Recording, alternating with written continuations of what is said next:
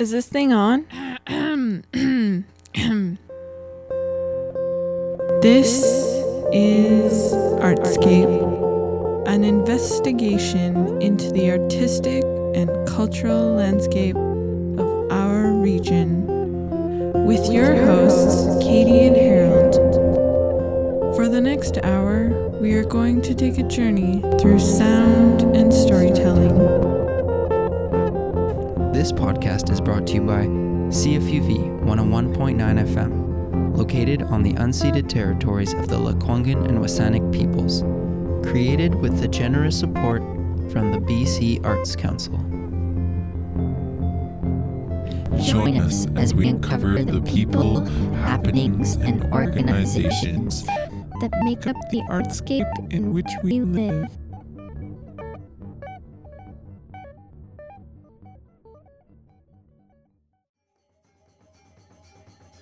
Slowly but slowly, I'm kind of moving right into sound art exclusively. Sound art tends to... sound art at the time was not something that was really talked about much. Sound art to me... Wait, we can't start the episode yet. Okay. So our guests are gonna start telling us about what sound art is, but you know what? Harold, what is sound? Well, sound is something that tickles my ears. Interesting. So, you might say that what we call sound, if I were to use some kind of, fun language, fluffy language, sound is like an onrushing and a cresting and a withdrawing wave of air molecules that begins with the movement, in this case, of my mouth. And then the waves of sound roll like tides into our ears, where they make the eardrum vibrate. This in turn moves 3 bones. Do you know the names of these bones, Harold? No. Well, they have pretty great names.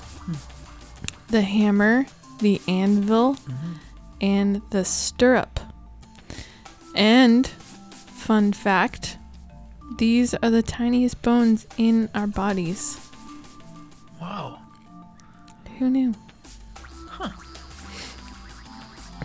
So, furthermore, sound is transmitted in 3 stages. So, I mean, as you can guess, because you were talking about tickling of, things, the outer ear acts as a funnel to catch and direct the sound, though many people lack outer ears, i.e. Van Gogh at one point. And, Right. or, you're wearing your toque, so you have a little muffling. And then the sound waves hit the fan-like eardrum, and it moves the first tiny bone. So that kind of hits a cup-like socket, and then moves the third, which presses like a piston, the soft, fluid-filled inner ear, in which the snail-shaped tube called the cochlea, containing hairs, whose purpose is to signal the auditory nerve cells. When the fluid vibrates, the hairs move, exciting the nerve cells, and then send their information to your brain. Whoa. So this is all happening right now? Yeah, like as I was talking, Yeah. that was literally happening to you and to me. I didn't know that listening and hearing was so poetic. It can be. And I had no idea there was like hairs and stuff doing all that. Wow. Talk about active listening. Yeah, this is very meta. Oh, yeah. Yeah. Wow. So, What's that book? now that we know what's going on, well, this is Diane Ackerman, and she wrote a book called A Natural History of the Senses, and one of the chapters in the book is called Hearing. And so I thought, what better way to start an episode on sound and sound art than to talk about our senses.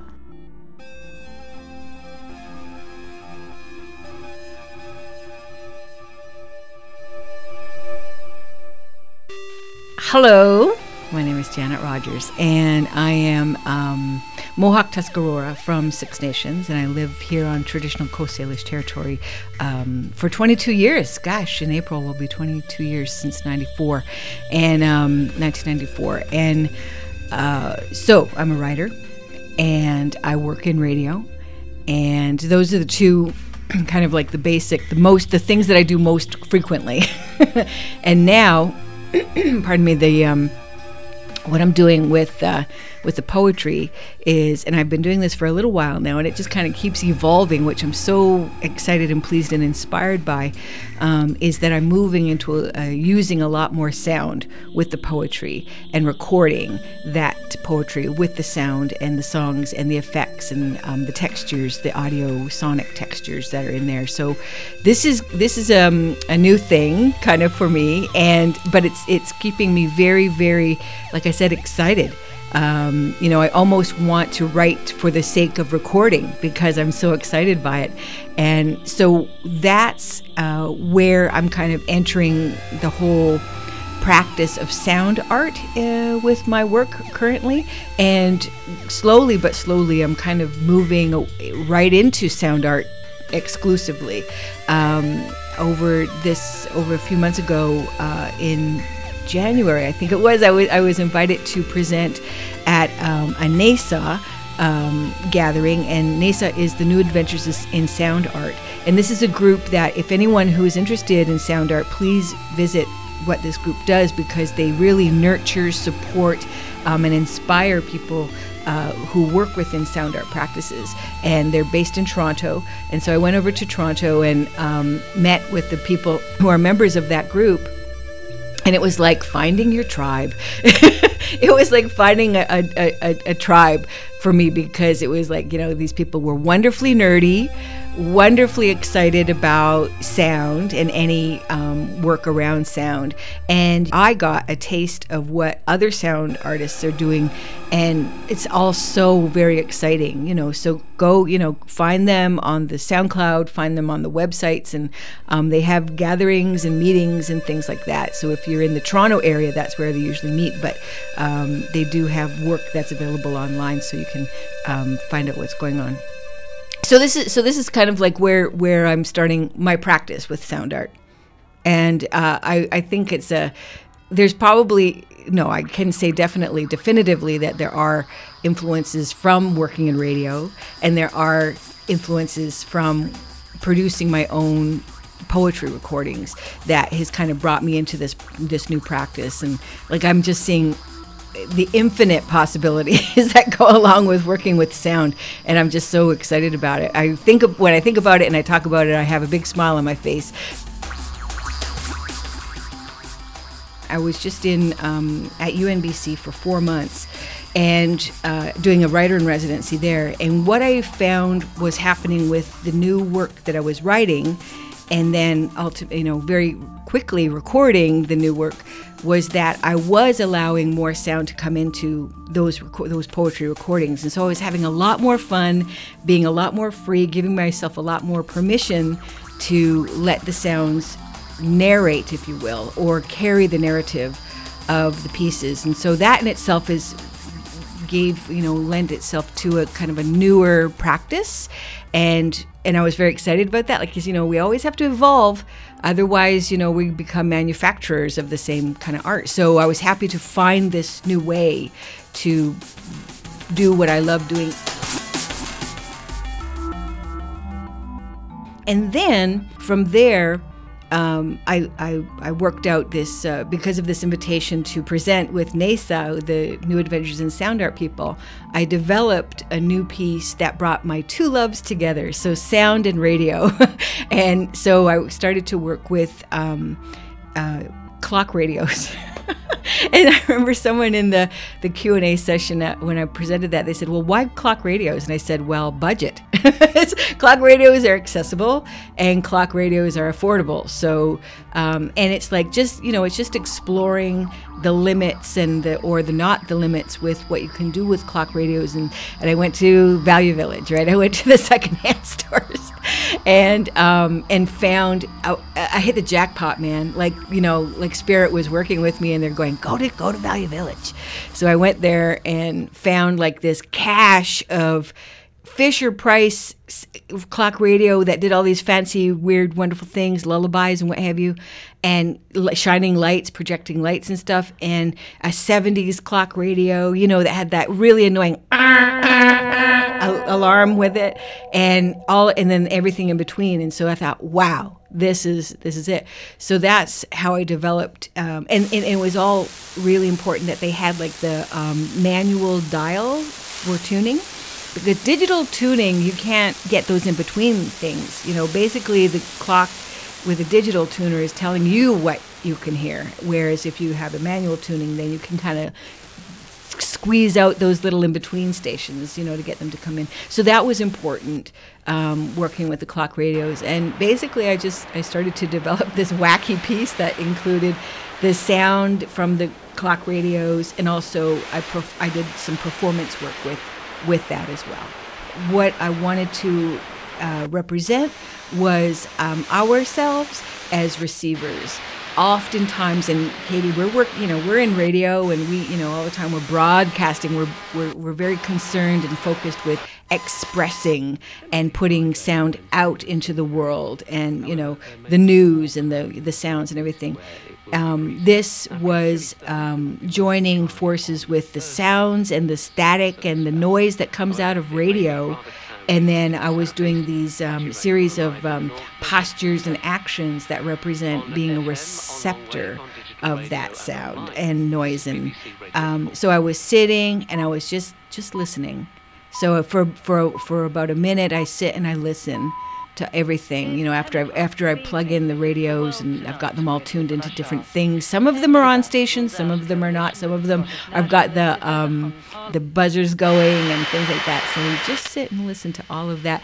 And when I do that, then the audience, whoever's watching this performance, they're being invited to do that as well. What are you listening to? And you're going to hear different things coming in and out of your own frequencies, what you're picking up in your internal antenna, kind of thing. And then there's other actions that go along with that. Like, for example, I go back to the radios and I kind of retune them all so that they're all, expressing something different from their dial tones. And then at one point I stand up and I put my arms out and my thumbs are up in the air. And what I'm doing is I'm being the antenna, because we want to, so my body is kind of expressing being an antenna and tuning in what I can tune in. It's the receiving and it's the expressing. It's the receiving and the expressing, because radio is a medium that takes both. You cannot, just broadcast without having somebody there. It would be an incomplete action. So I kind of wanted to focus on that, and I think it worked. I think it worked. That was my first time doing that performance piece with the radios, and I brought them to Toronto with me when I was just there 3 weeks doing a visiting artist gig at OCAD. So hopefully this summer when I go back, I'll be able to further develop, because I really think that piece could really be further developed and do more interesting things with it. Yeah. I have been with CFUV with the radio station for 9 years. I'm getting more adept at using the audio editing programs, and so I'm learning how to maybe even create my own beats and rhythms and music digitally, and then adding that to the poetry. So I'm still exploring, like I'm a baby, man. I'm just still like a newbie, exploring all of this stuff, but it's keeping me very, very excited and of what's to come, Yeah. But what already has been, I've been able to do with the little bit of skill that I do have, with these things. I'm going to direct you to, if you don't mind, to one of my favorites that I created recently up north, and that was the Sasquatch piece. And I love my Sasquatch poem, and I love the Sasquatch piece that I was able to create because I found some Sasquatch sounds, on the internet, and also this woman, Mary Gucci, who is lovely. She's the grandma of a lovely friend of mine, Kim Gucci, is reciting in her carrier language words like rope and berries and things like this, and included that in there. And then also like this 911 call, which was like really spooky. This guy was like freaked out, man, and he was like calling 911 because a Sasquatch was in his backyard and stuff. So I was able to include that. So these found sounds, and then these created sounds, and you learn. I think I have learned anyway, just by doing, how to meld a tone to be this cohesive piece, using the tone of the piece, the subject matter, and so on and so forth. So again, I'm just having a blast with that. Set high on hills, foot traffic limited. It's impossible for mortal accessible, important territory. Everybody untouched, somebody sometimes. unaffected by frost, fog, gorging on seasons of buffet changes. They answer only to each other. Love is survival. In violent clashes, log messages, and innate languages, only spoken, only when necessary. Original. It was never necessary before. No waste. It's how they get away. No trace, but the silent DNA, askew to human. What are they? What is it? Free of us, we of them. How do they exist and not, and make us When one believe in a falls, presence they all more questions than evidence? Just believe. Dampened answers pass under microscopes. We have fallen in love with mysterious, Drop the your elusive weapon. promise of other. Cease to chase, but place invitational objects stacked along thick bush paths, rope, Bigger. perfectly shaped stones, long solid Stranger. branches, and something we don't know what. Free There of has us. always been a question of indigenous. What blood We flows of through our them. veins, Only curiosity and perceived protocols provide hope. bearing straight. my We ass. want to be first. First look. First to peel back all doubt, lift evidence, and proclaim there is something bigger than any question, stranger than any truth, more magnificent than fiction. 911, what are you reporting? We got someone or something crawling around out here. Did you see what it was? Was it a person or an animal or? Hey, Harold. You know Claire Lenoble, who has the music show Super Crucial Style here at the station? Right, yeah. She just completed her BFA in Visual Arts and her BA in the History of Art here at UVic. Right on. So, while also taking upper level courses in the School of Music. Whoa. So I bet she knows a thing or two about sound art. Would you be able to ask her about it? Claire Lenoble? Yeah. Sure, yeah, I'd love to talk to Claire Lenoble. I'll see if I can get in touch with her. She's probably just like in the office somewhere if you track her down during her show. I will inquire as to her whereabouts immediately. Yo, Claire, where you at, girl? Well, thanks so much for meeting with me. So, Claire, what are you doing right now? Like, where are you going and where are you coming from? Yeah, well, this afternoon I'm going to be interviewed about my practice as a sound artist, which, involves many different things from composition to other kinds of music making to sound installation and sculpture.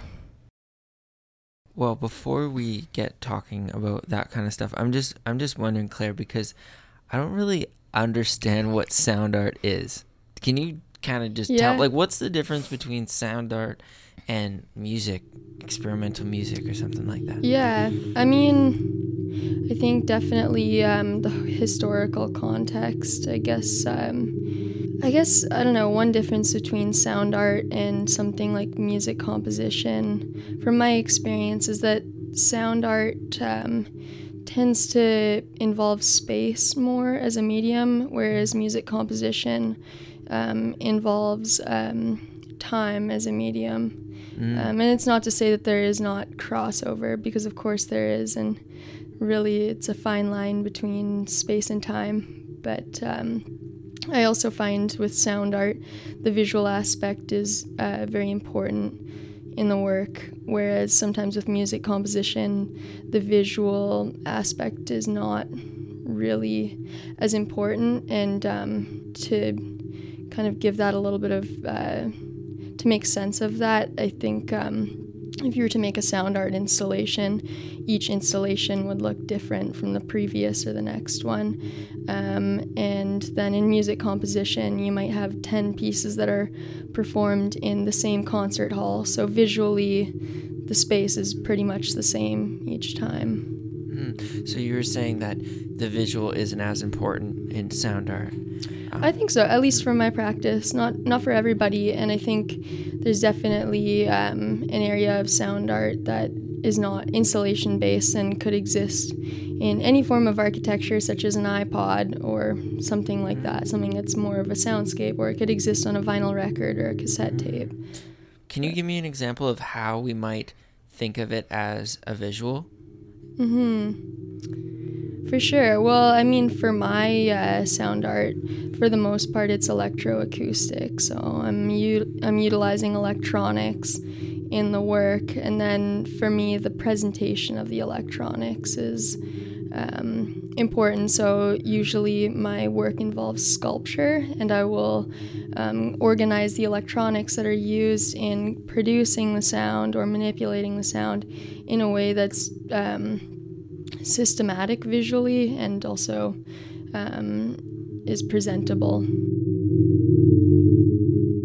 So I remember at one of your shows that I went to that I think, correct me if I'm wrong, was looking at capturing and reproducing the sound in the room, and you had made these really beautiful fiberglass or plexiglass speakers that were all very uniform and tasteful. And that goes back to the visual aspect. I work with plexiglass a lot because I'm really interested in showing each component that's used in producing the sound and whatnot. And most electronics are fitted in black or silver kind of cases, and that's an aesthetic in most audio gear, from synthesizers to speakers, keyboards, all that kind of stuff. But as a visual artist, I'm really interested in seeing all the components that are used in producing something. That's important to me. You must be interested in the aesthetic of speakers and equipment and stuff like that. So how did you come to find sound art? I mean, I think there's multiple starting points, but I did play piano for about 10 years, I think, when I was younger, and so my appreciation of music has definitely been influenced by that. And I see that a lot of my sound art is kind of a response to music that I appreciate in various abstract ways. But then also, I'd say that my first use of sound as a creative medium goes back to second year, a digital media class that I was taking, and we had to take recordings of sounds that were made by the body, it could be anything, and then manipulate that to produce some kind of quadraphonic sound piece, and I think it had to be somewhere around 2 minutes or 5 minutes or something. And I like doing that kind of work. It's almost like a sound collage. But again, in that instance, we were working with speakers that already existed in the space. And so that's something I wanted to change in my future work, build my own speakers, build my own electronic gear, that kind of stuff. Perhaps maybe you could tell me a bit about your latest show or latest piece that you've had out in the world. I think the last piece I did was one that I was working on all last semester, and that one was for a class that I'm in called Art 495. It's a 9-credit course that's year-long, so if you break that down, it's one class that's equivalent to 6 classes. So it's very intensive. Holy. And it was a project that I spent the whole semester working on, and I was interested in exploring the effects of sensory intermodulation. And so I was working with an illusion called the Mick-Girk effect. And in the Mick-Girk effect, you have, you basically have sound that's playing through speakers, and then you have video, and the sound in the video is basically somebody speaking, so you can see their mouth. And the sound that it looks like the person is saying in the video, or it looks like the person in the video is saying, is different than the sound that's being played through the speaker, and that actually affects how we hear the sound that is truly playing through the speakers, if that makes sense. So basically you have, one sound that really exists, and then what you see actually affects how you hear it.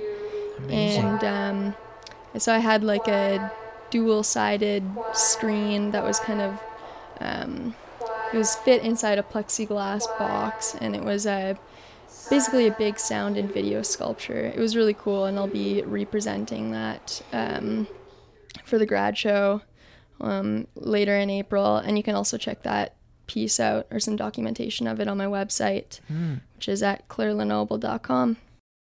What do you want participants and gallery goers to walk away with after having experienced this? Well, I think that even though I'm working a lot of the time with sound and sound-related phenomena and illusions and things like that, they are always real-world situations. But I think that I'm accentuating those situations and making them sort of larger than life in my work. But they are still things that exist, like acoustic phenomena that exist outside the gallery space. So I hope that by creating a more extreme situation that really causes somebody to be very aware of what's happening, that hopefully when they're outside of the gallery, they can be a bit more attuned to those sound events. So I heard you had a performance at the Royal BC Museum recently. I did. I was working with one of my professors at UVic. He's actually the chair of the visual arts department, and his name is Paul Wald. And we were also working with Tina Pearson, who's a composer and a very talented flautist. And it was me and about, I'd say, 15 other performers. And in the Royal BC Museum, there are the dioramas, the forest diorama and the ocean scene diorama. And there's also the woolly mammoth and basically these false environments. But we were using acoustic instruments, things like violins. I think there's flute, there was bass clarinet. I was doing percussion, and we were trying to do something called sonic mimicry, so recreate the sounds of the environment as accurately as possible. And cool. I was saying earlier that I played piano for many years, but I haven't really, other than that, I haven't really touched too many instruments, and so I was definitely an amateur in the crew, but I was doing percussion, mostly ambient sounds like wind and ocean sounds, and a couple things like woodpecker and some rain and stuff like that. But yeah, it was an interesting performance, because as much as it was about playing your instrument well, it was also about listening effectively, because it wasn't standard notation. So it wasn't perfectly timed out or anything like that. You just kind of had to know more or less when to do your part. I guess it was specified down to about a minute.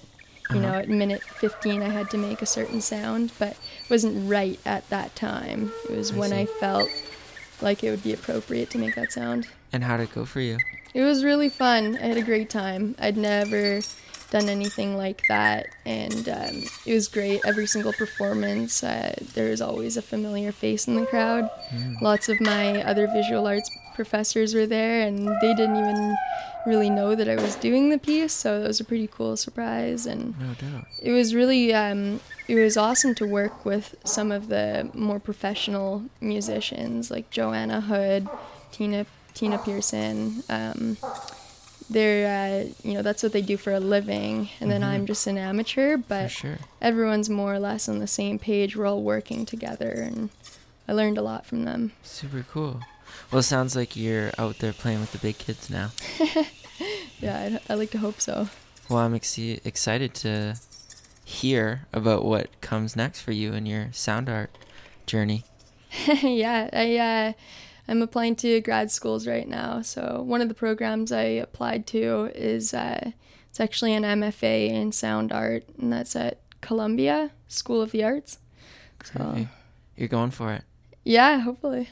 So yeah, Claire mentions one of her professors, Paul Wald, and he seems really fitting for this episode. But I wanted to interview him, but he's nowhere to be found. I've emailed him.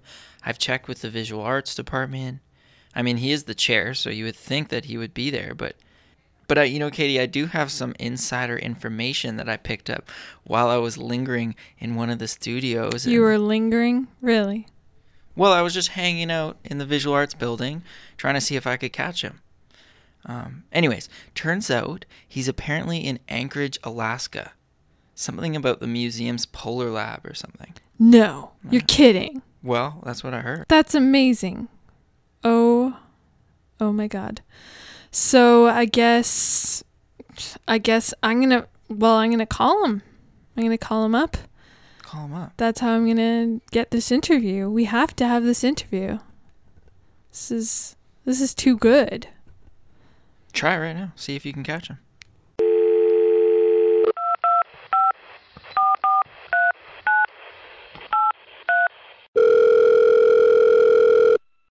So I'm curious, just what does sound art mean to you and how you approach it?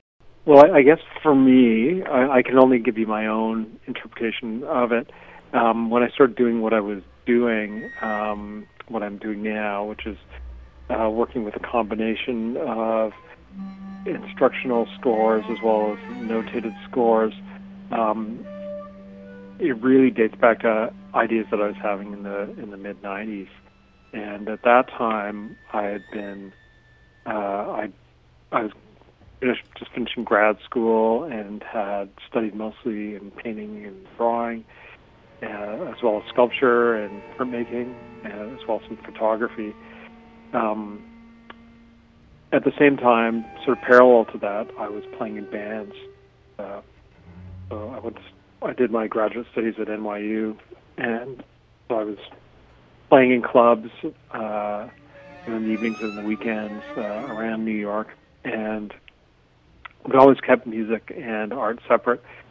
And but I was making installations that were multimedia, and at a certain point, I started wondering if there was ways to bring these ideas together and find a place between art and music. And sound art at the time was not something that was really talked about much.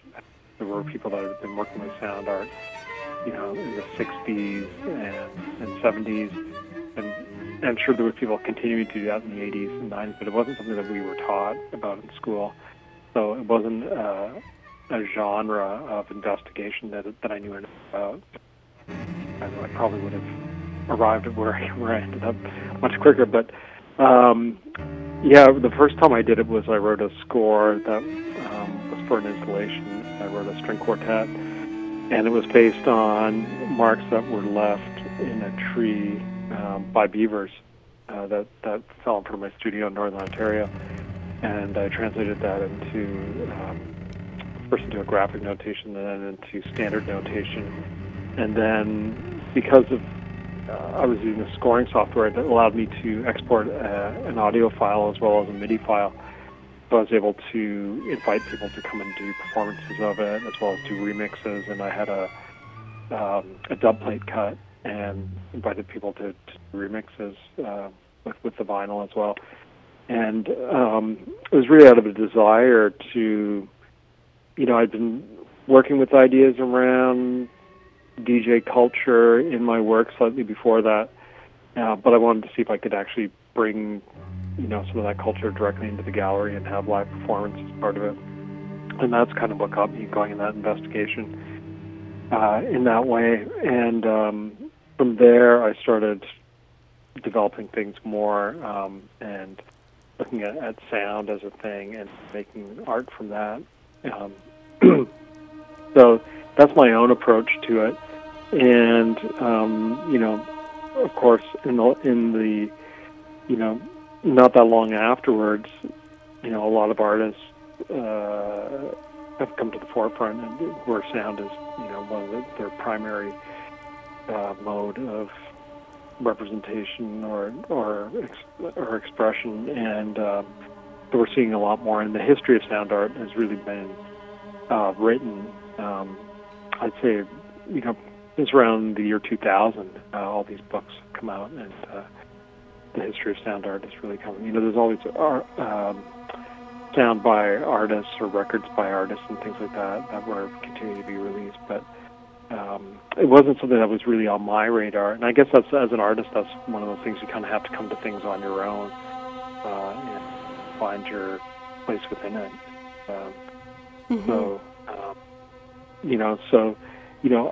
So for me, I'm coming from a visual arts background, so it's an intermediary practice that's between music and sound, or music and visual arts, but it's not necessarily either. It can be musical, but it's not necessarily music. It can be visual, but it doesn't have to be visual. So it occupies the space between. But one of the things that I've been exploring quite intently for some time is sounds that you don't normally hear, or sounds that are evidence of things that are in the environment. So whether it's a raindrop, or the sound of ice, or some kind of information that you can't see, I can give a visual form to it. So those are some of the things that I'm trying to draw attention to. And the other thing that I really like about it is that the time-based medium, and I find that today in society things are moving very, very fast, and a lot of sounds that we are encountering, and even information that we encounter on an everyday basis, are quick. It's very fast-paced. It's advertising. It's 3-minute pop songs. And what I try to do with my work is give people the opportunity to slow down and really listen to something over an extended period. So that's a very different experience. And, I find when people are given that opportunity, it gives them the opportunity to have their own thoughts. And so you present certain collections of information and not tell people what to think, but give them time to think. And quite often they have profound experiences.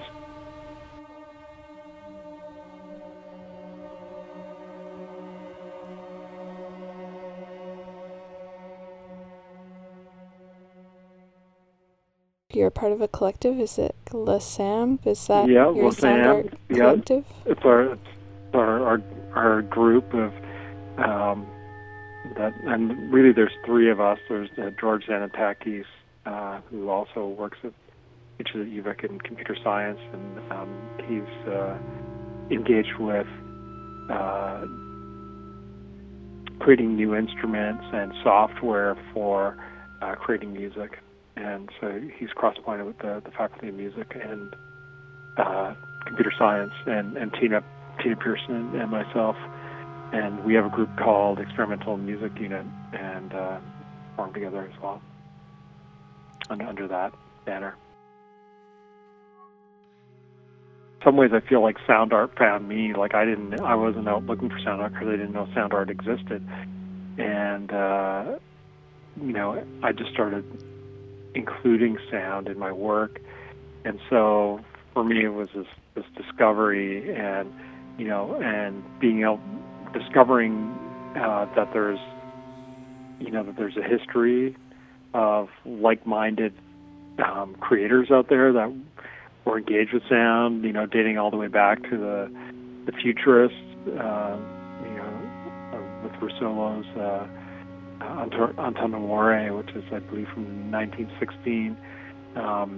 And so there's been this long history of artists kind of engaged with sound, and it's a fascinating field, and it never seems to tire on me, and it is within the larger, overarching category of art, which is equally fascinating as the real ongoing investigation for me. I love researching about it. I love reading about it. I love listening to sound art, and I like the crossovers between sound art and experimental music. And so there's a lot of different things that holds my interest within it. And certainly sometimes works I create are more on the visual side, and then some are more engaged with the sound aspect. But there's never any shortage. It's like asking a painter why they aren't tired of painting. There's always new subject matter. There's always new ways of seeing, and in my case, ways of listening. And something else. I'll tell you another story that happened to me. In 2010, I lost the hearing in my left ear, and it happened all of a sudden, and doctors don't really know why it happened. And at the time, I thought about giving up on all this stuff. I thought, I'm just going to go back to making visual work and try to find a way to have a voice that way. It really affected me when it first happened. But I had a couple of exhibitions that were coming up. I had a performance with a collective that I was working with called Audio Lodge, and we still work together sometimes. So we were having our first live performance, and I also had an exhibition in Vancouver of that first piece that I did with the string quartet, and I needed to do some work on cleaning up those scores a little bit. It had been a long time since I'd looked at them. And what I discovered when I was working on those scores and when I was playing with Audio Lodge was that was the only time that I forgot that I had a hearing impairment. I was able to focus on listening to the sounds inside my head during the composition process, and it would make me forget that I had a hearing impairment. And of course now I'm much more used to not being able to hear in that ear, but at the time, I couldn't enjoy listening to music. I felt disoriented all the time, and so it's one of those things. I think when you lose something that's important to you, or you take something for granted, and then you lose it, it makes you much more aware of it. So I'm much more aware, I think, of the sound environment, ironically, even though I can't hear it as well, than I was before.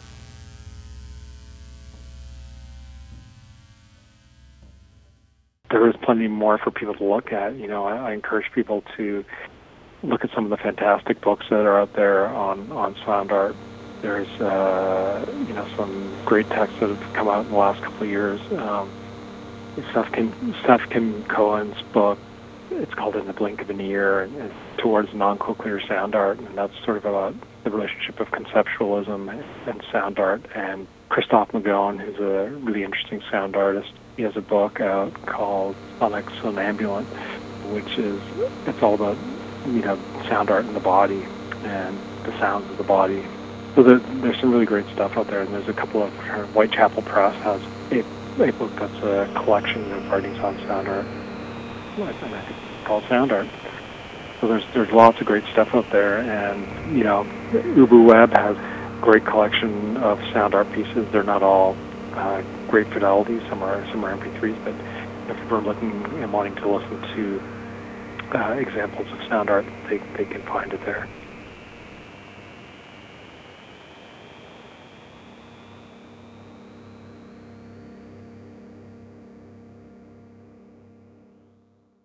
Okay, Harold.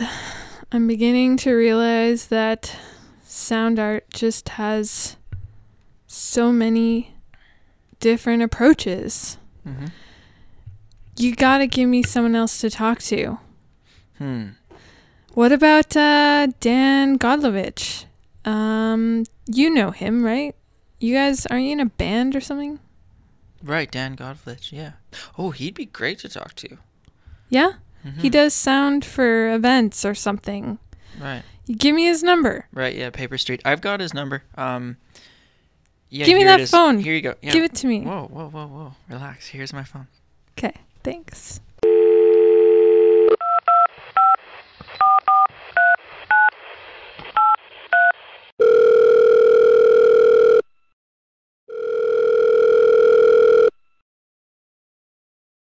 Hey, I'm Dan. Most of my life is concerned with sound in some way or other. Here we go.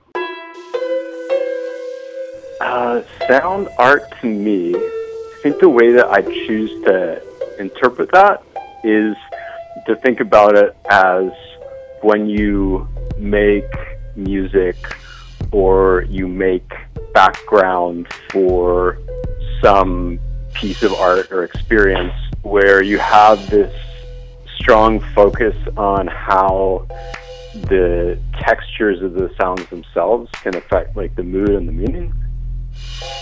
So it's not just, oh, this is a sad scene in this film I'm scoring, I'll write something in a minor key on a piano, but thinking about how like tone of whatever you write could help you evoke that sort of thing. Well, most of what I do these days is on computer because it's the most powerful tool that we have for this sort of thing. And the laptop is basically, I think it's the 21st century folk instrument. If you're used to it, it's this very direct and powerful way of writing music. To me, it'd be more natural to sit down and write a tune on my laptop than it would on guitar, even though I've been playing guitar for years. And so, yeah, I spend a lot of time sitting at a computer with a bunch of processors and keyboards around me. We have all these virtual instruments that we can run in like various programs, putting down melodies and then orchestrating them, trying different sounds and experimenting and creating different sounds and seeing how everything flows together and works together.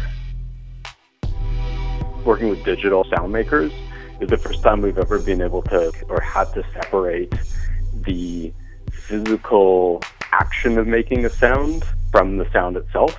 So when you play guitar, you're plucking a string and then the string's vibrating and it's making a sound and you have all this control over it because of like how you fretted it or how you plucked it and what you plucked it with. Or if you're playing piano, you're pressing, even though it's a little less direct, you're pressing a key that's causing a little hammer to hit a string, and depending on how hard you hit it, how fast you hit it, if you hold it down, all these traditional acoustic instruments, the interface that we have is also directly linked to making sound, or like drums or singing are like the most direct, right? You hit a thing or you make your vocal cords move. And with a computer, all of a sudden, we can have a program that is this deep, rich world for making sound in. The kind of sound that it makes and the way that you control it isn't actually tied to the program itself. So there's this big challenge, I guess, in all this stuff of how to take something like a laptop that has all this powerful sound creating machinery on it and turn that into an instrument that you can play, that you can introduce more physicality into it.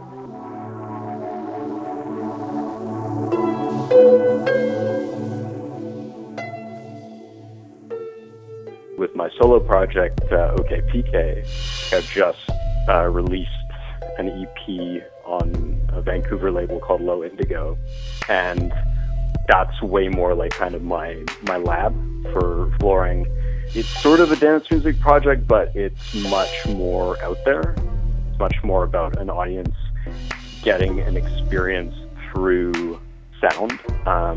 And the forms of dance music that I use, footwork and R&B and dubstep, are kind of a way to start that conversation. And there what I do, it's much more live, where I'm controlling a lot more of how the sounds in all of my songs are working together, and all the textures and tones and how they're working together. And with that, a lot of the time I want it to be overwhelming isn't quite the right word, but I want to kind of create a very beautiful but also very intense experience for people, just through the sheer presence and the sheer volume of sound. When you work in audio, playing things loud is basically like putting a magnifying glass up to all the little details of it. And so if you're really into sound design and sound art, you're basically, when you're playing out on a good PA, the whole audience is getting to see every little detail and every little nuance that you put into it. Hopefully there's stuff in there that will move them. So you're doing some improv sound art with Paper Street Theatre. Can you talk a little bit about that collaboration? Yeah, so I've been doing that for about 3 seasons now with them, maybe 4. And basically what happened was I met these guys through a mutual friend, and I'd been doing a lot of sound design improv stuff through my project The Krells, which is it's like a thing that I have with a couple of props at UVic, sort of like very modern music art gallery stuff. And I was kind of interested in the idea of doing improv in a totally different context. The way Paper Street works, basically every show is a 2-act play that's completely improvised, except that the intention is for it to come across as though it was pre-written. And they manage to sort of control that rather than just going off into random stuff. By each show is, they'll pick an author or a director or a particular genre. So we just did a run based on Margaret Atwood's early work, like The Handmaid's Tale. And where I kind of fit in with Paper Street is, when we did, we've done a improv Tarantino. And so for something like that, I'll just, I basically go and find a bunch of music that sounds like something that Tarantino would have used in a film, but hasn't. And then I'm there as they're doing the play and responding to the mood that they're creating or encouraging the mood that they're creating. But where it gets really interesting and where it's kind of relevant to what we're talking about now is when we do stuff Atwood or we did a sci-fi thriller. So think like 2001 or Solaris. I basically build up a palette of sounds and moods and textures, and then I'm controlling it all as the play is evolving. And just as I say, it's kind of this mutual, I respond to them, they respond to me as the story progresses. Interesting. It's fun because we get to, for the sci-fi and for Margaret Atwood, we get a subwoofer and we put it under the stands, and then low bass rumbles are this incredible way to build this kind of subliminal sense of dread. It's like we have some sort of primitive thing in our brains that if there's a low rumble going on, you get uneasy. I'm curious about some of your process with the Joan of Arc accompaniment? For that, so I was working with Thomas Shields from Righteous Rainbows and from Run Chico Run. It was his gig. He's done a few of them before. He invited me to join him. And I basically just took this sort of big bag of tricks that I built up from working with Paper Street and just ideas that I had about using certain bits of sound to accentuate moods. And what we did was we got together a few times, we watched that movie a few times and sort of blocked it out and sort of identified the moods and the major themes in it. And then we figured out between us kind of which instruments or voices we'd be playing, which ones Thomas was in control of and which ones I'd be in control of. Basically plotted it out and had a rough timeline and sort of, I'm going to call it like a texture map for the film. I don't know if you've seen it. The first 15 minutes are just this, it's a trial scene where it's like actually a transcript from her trial. They kept records and they survived. It's just these quick cuts, it's all close-ups, and because it's silent films, all the actors have these super emotive faces. And we were just playing with ideas, kind of just using these abrupt bursts of static as these very sort of jarring sounds to try and convey her experience of the whole thing.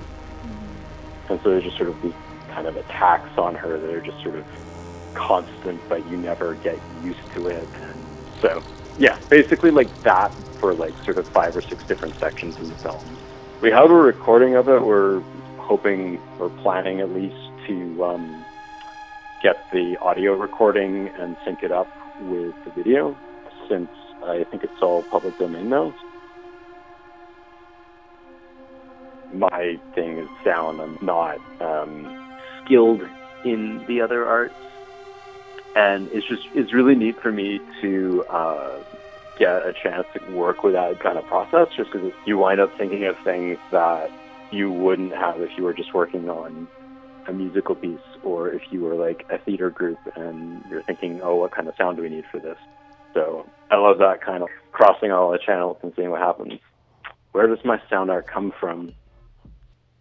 I don't know. I mean, I don't know if this sounds stupid, but why do birds sing when there aren't other birds around? It's just a way that I experience and understand the world. I kind of imagine for other people who are actively creative, where it's just a way that you use to interpret all of the things that you experience and try and communicate them to other people. And that's the general answer, and the specific answer might be, I think that a lot of people in the world that I move in, where we're sort of in this experimental music, but also there's a lot of bass music, there's a certain extremely visceral pleasure in feeling your whole body being vibrated by low-frequency audio. It's a strange sensation to have such a physical experience of sound, but it's also really kind of addictive. So, you can't listen to loud music all the time because then you're going to lose your hearing, but sometimes just getting in a space where you can feel it as much as you hear it, and the body experience, but you also get all this detail of the sound.